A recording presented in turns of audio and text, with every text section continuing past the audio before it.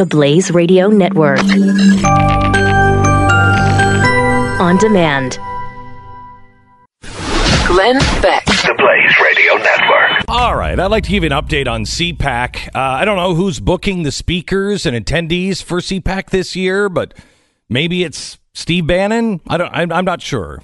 You know what? Maybe Steve Bannon stole one of those, mask machines from Mission Impossible. It could be. And he has made himself into somebody else, the booking agent at CPAC. Because that's the only explanation that I'll accept. For starters, why are we importing European right-wing populists? Marine Le Pen from France's National Front. Nigel Farage from UK Independence Party.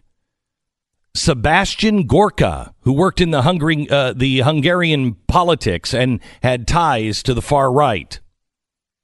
Now, I can't see a reason to invite any of these three to the American Conservative Conference unless we've gone European conservative.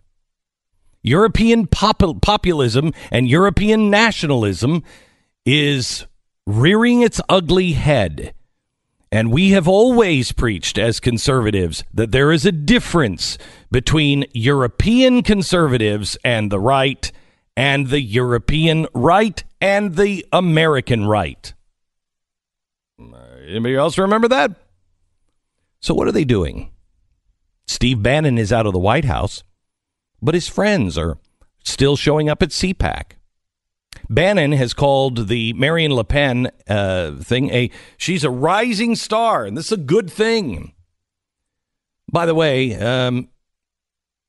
he attended a campaign rally with Nigel Farage last September. Oh, and he worked with Gorka at the White House and at Breitbart.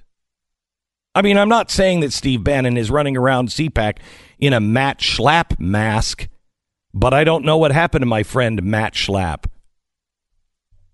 In addition to the European populists, there's also a growing list of peculiar attendees. One CPAC panel in particular includes a list of characters so odd that they should change the name from social media censorship to Chillin' with the Funky Bunch. The panelists include Pamela Geller. She's the organizer of the Mohammed Cartoon Contest. There's mainstream for you. James O'Keefe. Okay. And then you have Jim Hoft. Now, who is Jim Hoft? What a panel this is going to be. We're certainly going to get the truth here because Jim Hoft is the founder of the Gateway Pundit. He has been caught printing lies so many times that he could almost be called the inventor of fake news. Let me give you just a little bit on Hoft. Hoft recently was called out by Alex Jones. In fact, let me read this. From InfoWars. This is fake news, and Gateway Pundit should be ashamed of themselves. That's from InfoWars.